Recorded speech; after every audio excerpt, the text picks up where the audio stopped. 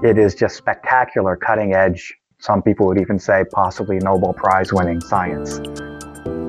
And they cover a huge range of astrophysics, from the highest energy particle astrophysics to gamma ray astronomy to ultraviolet astronomy, and then an exploding field, exoplanets. I love the fact that we're able to use these small satellites to do this kind of thing.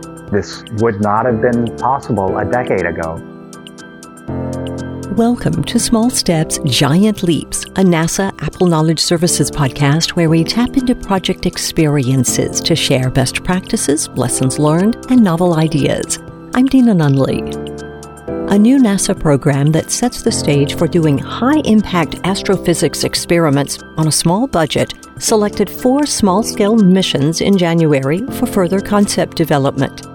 Michael Garcia is an astrophysicist at NASA headquarters and the lead program scientist for the Pioneers program. Michael, thank you for joining us. You're welcome. My pleasure to be here. What is the Pioneers program? So Pioneers is a new program. It's an annual solicitation, and it's for small sats, CubeSat swarms, stratospheric balloons, and space station attached payloads. It is a light touch research and analysis program. The PI costs are capped at $20 million. That's for them to design their mission. NASA pays for the launch, and we guarantee we'll get you into space or on the end of a balloon that is almost in space. And it's a program that's aimed really at young and university teams. Why is the time right for something like Pioneers? Good question. The time is right because there's just been an explosion in small satellite technology. Think of the SpaceX Starlink fleet, OneWeb, Planet Labs. These commercial companies are flying thousands. In the case of Starlink, 40,000 identical small satellites. So that makes the buses, the spacecraft, really available, much, much cheaper than they ever had been. And, this is something that NASA has been supporting for a long time, right? We've been supporting commercial space, and it has paid off in spades. So now we're able to buy a satellite that is a tenth the cost of what it was 10 years ago, and the price is going to continue to go down, and the capability continue to go up. What makes Pioneers different from other NASA astrophysics programs? It's different in a lot of ways. So for all my NASA friends out there, it's a 7120.8, not a NPR 7120.5 program. And for people who don't know those particular acronyms, it's a research and analysis program. It's along the lines of our sounding rocket program, our stratospheric balloon program. So those are programs in which we don't do the kind of mission assurance, the kind of quality control that we do for true spaceflight programs. And in turn for that, we take a little bit higher risk, but we reduce our costs and we can do things faster. And, it's a program where we're willing to take that little bit more risk to allow things to be done faster and cheaper. So that's one way it's different. Another way it's different is that it really is focused on young principal investigators. And it's part of the review process is that we want to train the next generation of PIs here. So they can go on and become, the PIs for flagship missions or for large explorer missions. But this is where they, cut their teeth. And so for this first round, we selected 4 programs. All 4 PIs are brand new. They've never done a mission like this before. 3 of them are very early career. 1 is more mid-career. And half of them are women. And so, the women here have overperformed because they were only about 1/7 of the input pool, but 2 of the 4 are young female PIs. So it's a program that, we really see as a place to foster leadership and mentorship. Even though these PIs are new, they all have really interesting and well thought out mentoring plans to have people who have done this before advise them. We'd like to hear more about the PIs and these missions NASA selected in January for further concept development. Could you give us a quick overview of the concepts? Sure. So we selected 4. We had 24 proposals. And what was really fabulous, that out of that 24, 22 of them were what we term selectable. So, we get to choose, the absolute best of the best here, just the cream of the crop. There are lots of other great ideas that we hope will come back later. And these 4, so 3 of them are indeed small sats. One of them is a stratospheric balloon, and they cover a huge range of astrophysics, from the highest energy particle astrophysics to gamma ray astronomy to ultraviolet astronomy, and then an exploding field, exoplanets, right? The study of exoplanets. So they're all very different, but they're all the same in that they've found a niche where they really can excel. Let's delve into more specifics about each of the concepts, starting with Aspera. So yeah, the PI there is Carlos Vargas. He's from University of Arizona, a young researcher, and actually his mentor is also pretty young. She's a new professor at University of Arizona who came up through our sounding rocket program. So Aspera is ultraviolet focused. It's 4 small telescopes that are going to look at the outflow and inflow of hot oxygen from nearby galaxies. And what's one of the really cool things about Aspera is that the technology for the ultraviolet area has really improved over the last several decades. I like to point out that the throughput of the Hubble Space Telescope, our premier UV instrument in space, is only a few percent in the ultraviolet. So, to go from a few percent to even 50% is a factor of 10 leap. And Aspera does that. While it's a lot smaller than Hubble, because the technologies have gotten so much better, its throughput in the ultraviolet is fabulous. So it can do some of the kinds of work that Hubble can do, but in this very, very small package. And another small sat concept is Pandora. Right, Pandora, another really neat program. The PI here is Elisa Quintada, Goddard Space Flight Center, a young, early career, one of the few young female Hispanic astronomers around. It's going to look at exoplanets, and it does something that I find fabulous, is that we're using technology that other people have developed. So in this case, Pandora has about a half-meter telescope, and DoD developed the telescope, so we didn't have to pay for the development. I'm guessing that they use it to look down, but we're using it to look up. So it's going to look at transiting exoplanets. So these are exoplanets that go across the star. And as they do go across, the light goes through the atmosphere of the planet. And that changes the spectrum you see from the star, but it only changes it a very small amount. And it turns out the stellar spectrum itself changes more due to star spots coming and going across the surface of the star. That is a bigger effect than the change imposed by the starlight going through the atmosphere of the planet. So Pandora is going to look at the star spot cycle and the atmosphere of the planet at the same time, and in effect calibrate out this effect. So again, really, really cool idea. Great to see a half-meter sized telescope in this $20 million package.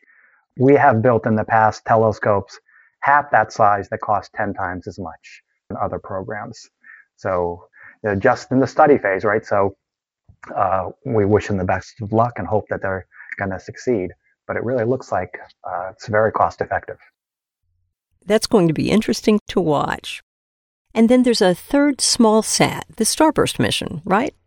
Right. Starburst, now we're getting up into the higher energies. This is a gamma ray mission.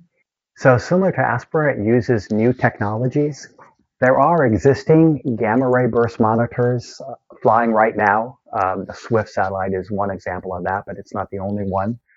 And Starburst is more sensitive because the technologies have improved. So it will detect numerous gamma ray bursts, and it's really aimed at going after short gamma ray bursts. Short gamma ray bursts are when two neutron stars collide, rather than a neutron star turning into a black hole, for example. It's another way you can get a gamma ray burst. But when two neutron stars collide, this is actually the way you make most of the gold in the universe, most of the really precious metals. And when the two neutron stars collide, you also see them with gravity wave observatories, with LIGO. So you see that ripple in space-time.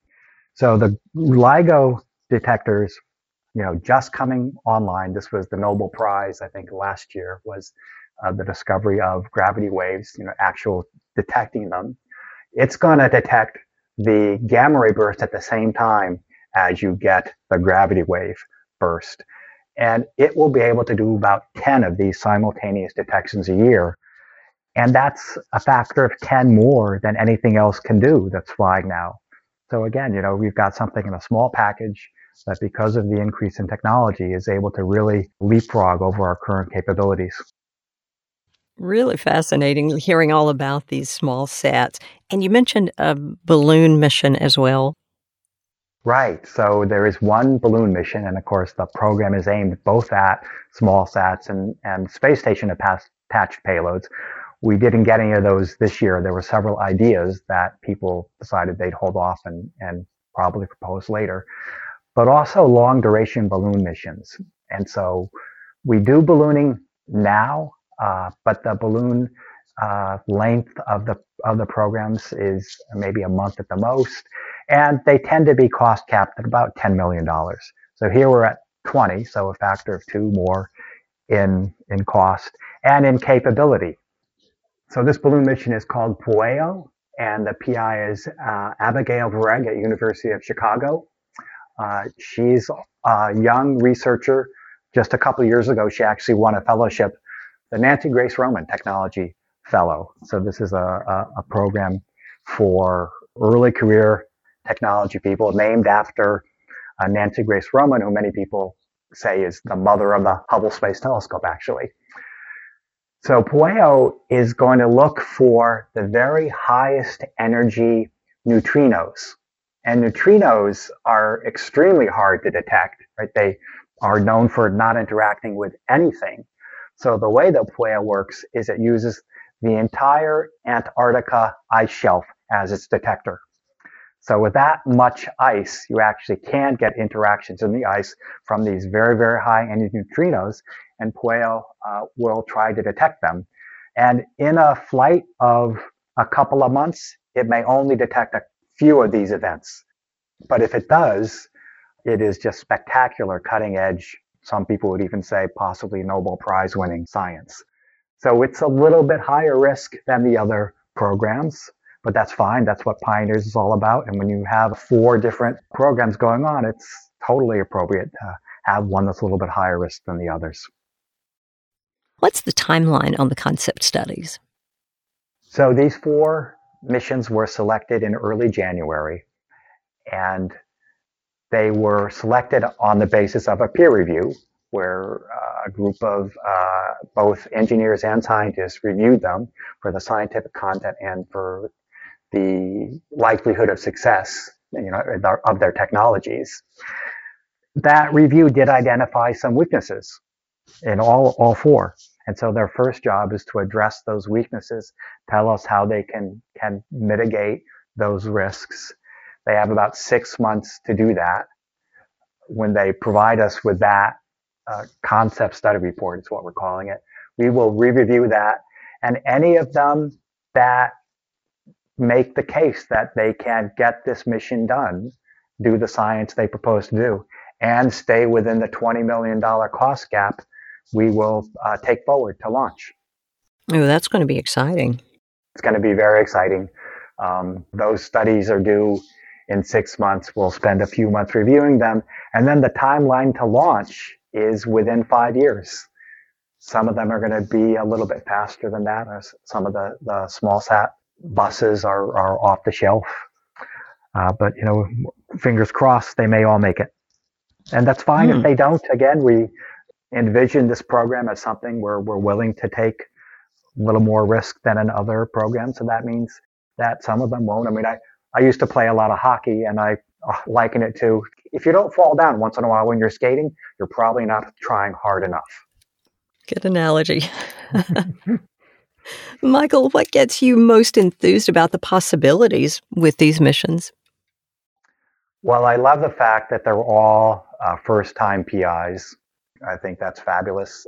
They have thought up some really spectacular science cases.